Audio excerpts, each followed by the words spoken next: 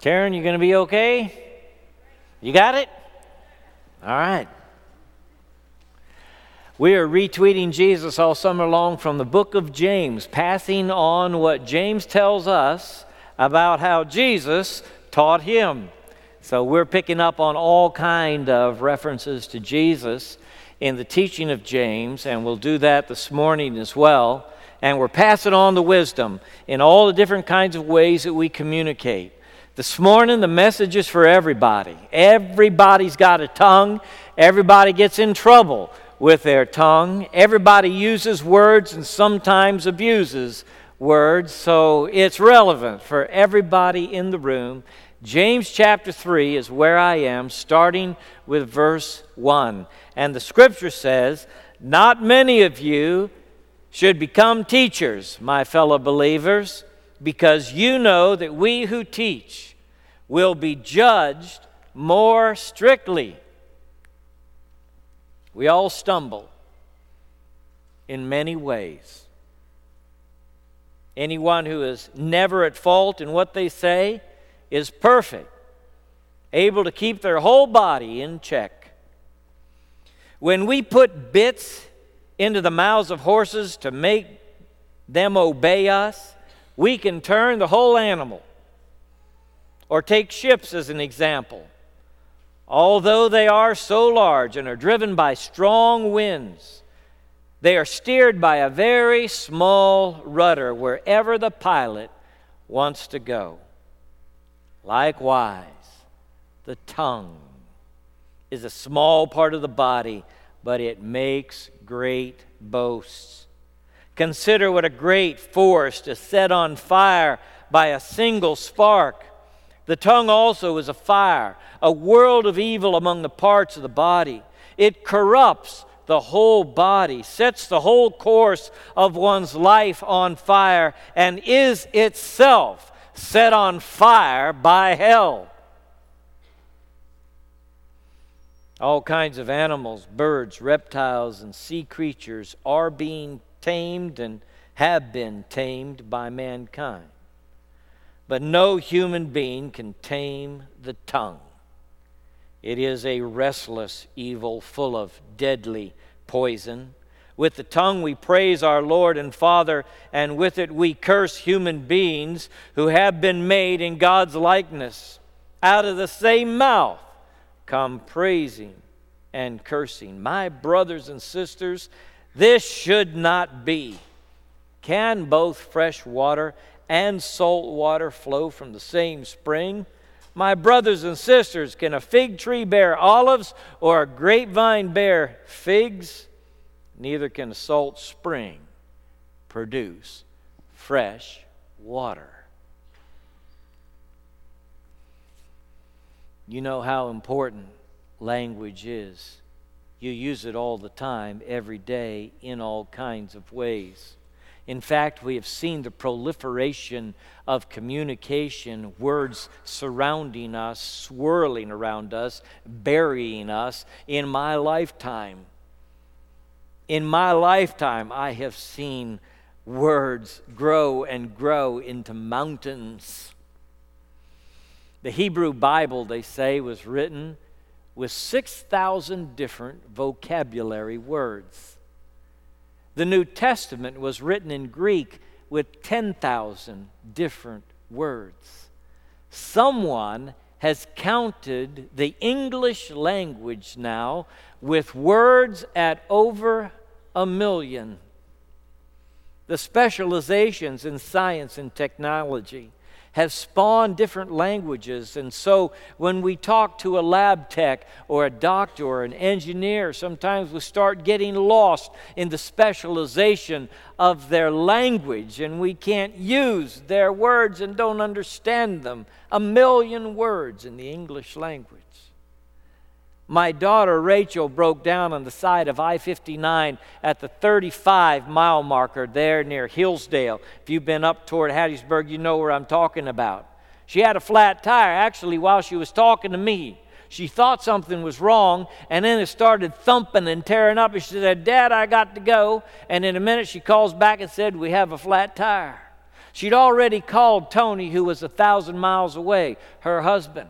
He called a friend who was at her house, but her husband was not home. He was coming home from work. She called her husband on the road on I-59. And in 2 hours, a team of guys with air compressors in their truck and another fella with a jack that was able to put up that SUV, they fixed her tire and sent her on her way. And it all happened because we communicate in amazing ways in this generation. Words are important. You live in a network of people, and it's all interconnected. Have you considered the amazing opportunity you have in this matter of controlling your tongue? It's amazing. It's wonderful. What could happen in your life, in your family, in your marriage, at work, in your friendship circle, if you personally could learn to control your tongue. James talks about it here as if the tongue has the power not only to prevent evil, not only to do good, but to literally set the course of your life. You need to think less passively about the words you are speaking. Consider the opportunity you have to change the direction of your life by changing your words. Hey, the rudder of a ship controls where it goes. The bit in the horse's mouth controls where it goes. And that little muscle in your mouth, your tongue, controls where you go more than you ever imagined. It's not just that you control the tongue. It's sometimes the tongue, the words, the emails, the things you put out there, they control you. They take on a life of their own. They direct the path of your life. You can literally change the atmosphere in which you live and the direction your life is going by changing this tongue and what it speaks. It is a unique instrument in your head. After all, there's nothing quite like the tongue. We can do sign language, but the tongue is able to communicate things that are abstract. In wonderful ways, God's gifted us with communication. James mentions here about us made in the image of God, in the likeness of God, going all the way back to the creation when God made humans in this particular way, able to communicate with one another, able to exchange ideas, able to pray and talk to God. It is a wonderful gift. It is a great opportunity to change your personal world, to change your connected world, your networked world, by changing the way that you talk. You got to acknowledge the power of your tongue. You minimize it too often. You say too often it doesn't matter. We need to acknowledge that our tongue, our words, spoken and written, have real power and great power. Just like the tongue, the nose of a horse. A horse is a big animal, yes? When I was a boy, a rancher in the church threw us in amongst his boys training wild horses. This is a true story, all right? All my stories are true unless I tell you otherwise, all right? Willie Burris was my friend. He was 16 years old when I watched him do this with a horse that would not mind. It would not behave. Nobody had ever ridden it before. I saw him grab that horse around the neck, being slung this way and that. He crawled and grabbed until he got his teeth clenched on the ear of that wild horse. And then he hung his weight on the ear of that wild horse until he pulled that wild horse down all the way to the ground, prone, laying in the dirt with his ear. James says, you put a bit in the mouth of a wild horse, You can turn it any way you want to.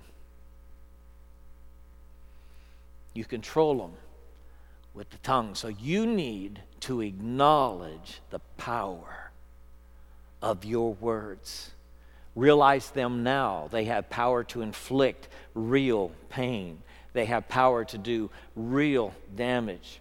The little proverb that we say sometimes it's useful to us, but we need to remember it's not really true. Sticks and stones may break my bones, but words can never hurt me. It's not really true. Everybody in the room knows how powerful words are to hurt, to harm, to destroy. They can be very destructive and very harmful and hurtful. The power of your words. The head of Marriott Corporation is published this week saying that they are configuring all of their new hotels in a different way. Thousands of hotels all around the world for the millennials, for the young adults who now populate the planet. The young adults don't need a desk in their room, he says. They don't need big, spacious rooms. They need big lobbies. They need spaces where they can take their computers and take their cell phones and interact and connect to their network and their world. And they are changing the way Marriott hotels do business and build their hotels around the world because of the power of communication. And he says in this article, he says, if you don't recognize the power of communication and networking, you're at a loss in any human enterprise in this generation. The fellow who established LinkedIn talks about networking in a published article this week and talks about how the interconnectedness of human beings is the key to successful business in the world today. What an opportunity for people who know how to use words rightly and well. It is an opportunity. It is a powerful time for the one who can control his tongue and his email. And it is a dangerous time if you can't. Amen? Have you ever wished you could call that email back? Man, I wish I could get that text back. I realize I'm using email almost like text now. Do you do that? Now, maybe some of you don't even use email. I know it may be a little passé for some of you, but emails are just about as instant as text anymore. And it's not really a letter that you write. It's just maybe one tiny word. The power of the connectedness of human beings. If you can control your words, you have a place in this generation that is important and powerful. It is a place of influence. I imagine that all of you in your place of work must communicate. There are things you have to communicate. You have to be able to communicate if you're going to do your job well. I imagine that many of you are checked on your communication, that you may communicate both verbally and in print, in text and in email. And it's an important dimension of your work. When Pastor James writes this letter, he is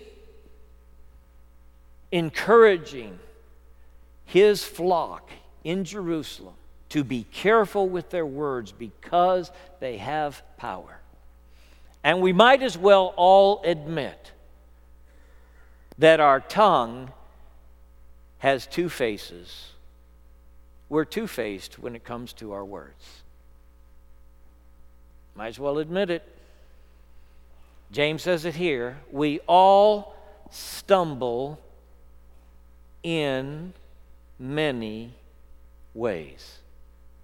Brothers and sisters, we all stumble in many ways. No matter your good intentions about your words, there were probably words this week that you wished you could recall. But you can't. We all stumble in many ways. I imagine Pastor James was aware of some families in his church in Jerusalem who came on the first day of the week to the house of worship, wherever it was, and they sang the praises and they said the prayers and they heard the text. and they gave God praise in the house of worship, and then on Monday they cursed the people they were supposed to love. I imagine that he is writing from personal experience about the tongue. He is saying to his congregation, I have observed this among people who worship here in our church in Jerusalem. They praise God on Sunday, and then they are profane and obscene on Monday. And they use language that's abusive to the people they're supposed to love.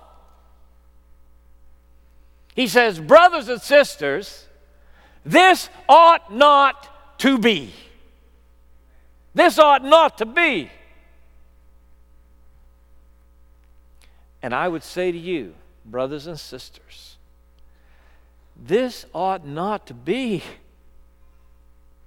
We say here that we worship with our lives. It's one of the 5 competencies we are seeking to develop under the lordship of Jesus Christ. That we worship with our lives, and that our collective gathering here today, singing the songs, offering the prayers, hearing the word, that this is a direction for our lives. This is a lifestyle. We want to do this 24/7 to honor God and give Him glory and worship Him with everything we do and everything we say, so that when we leave this place and go out these doors and we're at the house and we're in front of the television and we're with our family or we're with our spouse, we are not guilty of cursing those we say we love.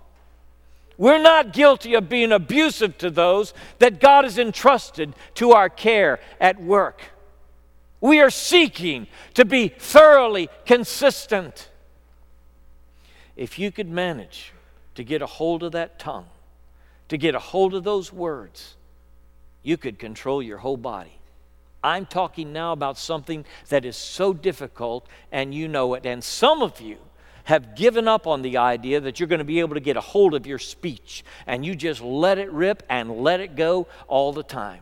And you just suppose that's you, and people have to accept you for who you are. And sometimes it's vulgarity, and sometimes it's profanity, and sometimes you know you wound people with your words, and you just keep doing it. And what I'm saying to you today is, are you a follower of Jesus?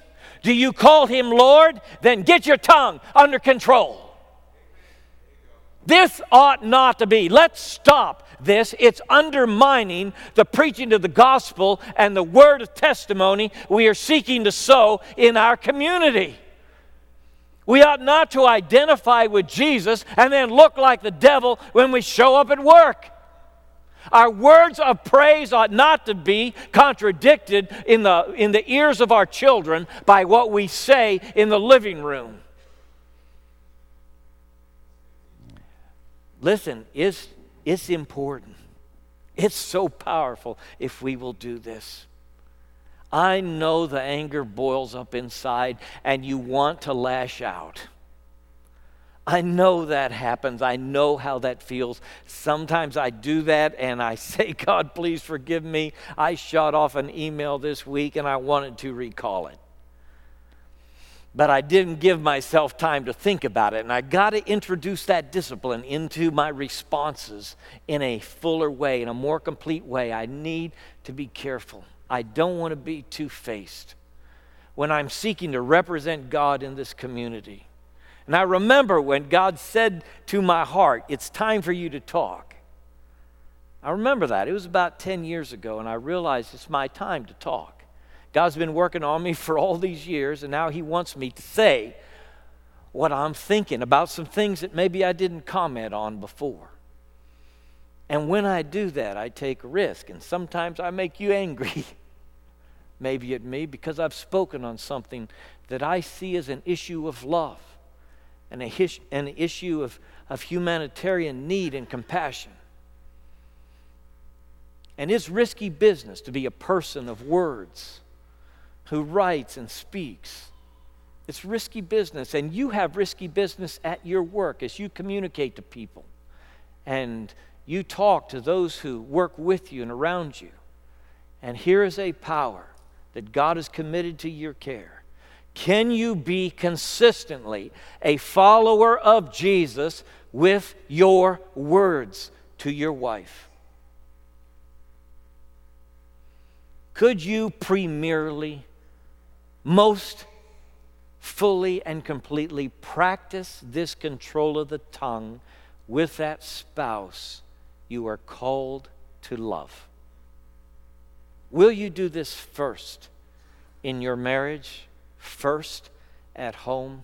Will you do this first with your children, whose faith is undermined sometimes by what they hear mom or dad say? My own grandson got sad in the car because I'd had an exchange with my sweet Janet. And I said, "What's wrong with you, Brady?" He said, "I don't like you being mean to my Nina." My first thought was, well, wait a minute. She was as mean to me as I was to her. Yeah, but Nina's got a place in his heart, you know. Those little ears, they listen all the time. And I had to stop and say, "Janet, I'm sorry. A little child shall lead them." Control your words. You haven't yet realized how important it is for you to get a hold of these words. You live in a world that's full of profanity and obscenity. You hear it all the time in the things that surround you. You see it all the time. And sometimes it washes into your soul and you think the whole world is salt water. That's what you think. You think there's not any real fresh water in this world. It's all salt water. Just like his illustration here. You think there's no real fresh spring in the world. The world is full of salt water. Did you hear about the two fellas that were in a boat and they'd been adrift for days and they were dying of thirst? They're in the Pacific, in the Atlantic Ocean rather. And they came upon a freighter. And the guys looked down and realized that these guys were in trouble. And one of them said, "Hey, just drink the water. Floating in the Atlantic Ocean, and you want me to drink the water?" And one of them reached down and got the water and sipped it. And it was fresh.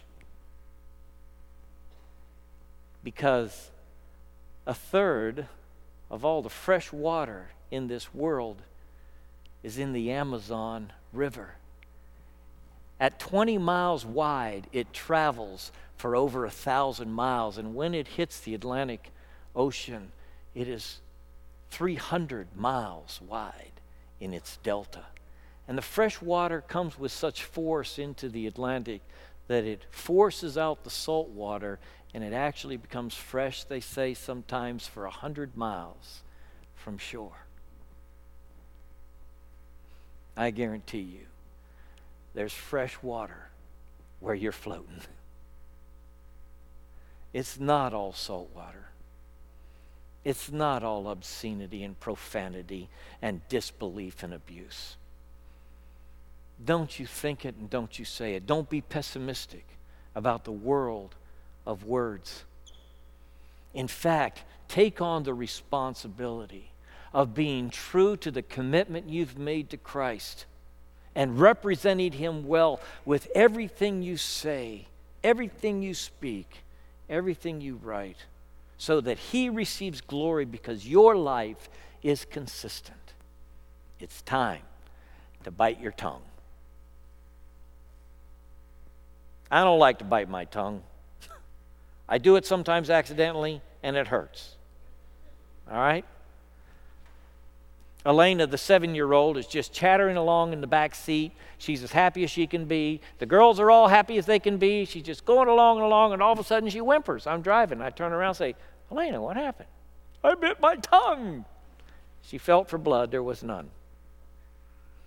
I mean, it just happens. All of a sudden, you bite your tongue. Somebody came up with this little metaphor. When you're about to explode, bite your tongue. When you're about to unleash that torrent of anger on the person you say you love, bite your tongue. Have you ever been in a situation where somebody you know was justified in just letting someone have it with his tongue, and he restrained himself? And you watched a person who had every justification for letting it go. You watched him hold it back. You know what a powerful witness it is for you to stop the insult and injury that wants to come out of your mouth? When people are watching, when the children are watching, when they know what's happened, when something has happened to you and you've been unjustly wounded, do you know the power of biting your tongue and holding your speech when you could let it out? It is memorable. It is awesome. It may be the moment when God can use you most to let people know what it means to have Jesus reigning in your heart. When you restrain yourself, when you have justification for no restraint. God will use the witness of your control of words to make an impact on the people who matter most to you. And the devil will use your lack of control to undermine every good thing you try to do with the people who matter most to you. So bring it under control and know that God will honor it, and know that you will sow seeds of wonderful obedience to the Savior and marvelous spiritual power in the little ears that listen to you as you restrain your speech. Take out the obscenity and profanity and abuse and make it fresh water like it needs to be. If you're a salt water spring all the time, every day, then something spiritually is wrong inside of you. We all stumble. We all fall. We don't all measure up in many ways. But we have a lifestyle as followers of Jesus that seeks to bless and not curse. If that lifestyle is not part of who we are, then maybe we're not a fig tree. Maybe we're a grapevine.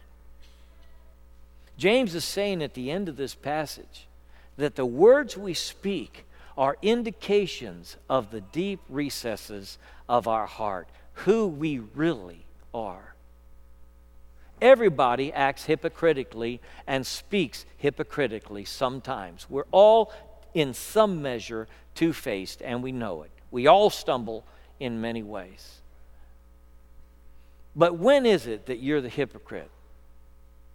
When you're in church singing the song? Or when you're at work letting loose the verbiage? Who is the real you? Is it fresh water in your soul or salt water? I think Pastor James wants us to look inside and ask the question, is the obscenity and profanity and abuse that comes out of my mouth an indication of what's really in here? Is it just bubbling up from a rotten swamp of anger and malice and discontent inside of me? Do I need a different heart?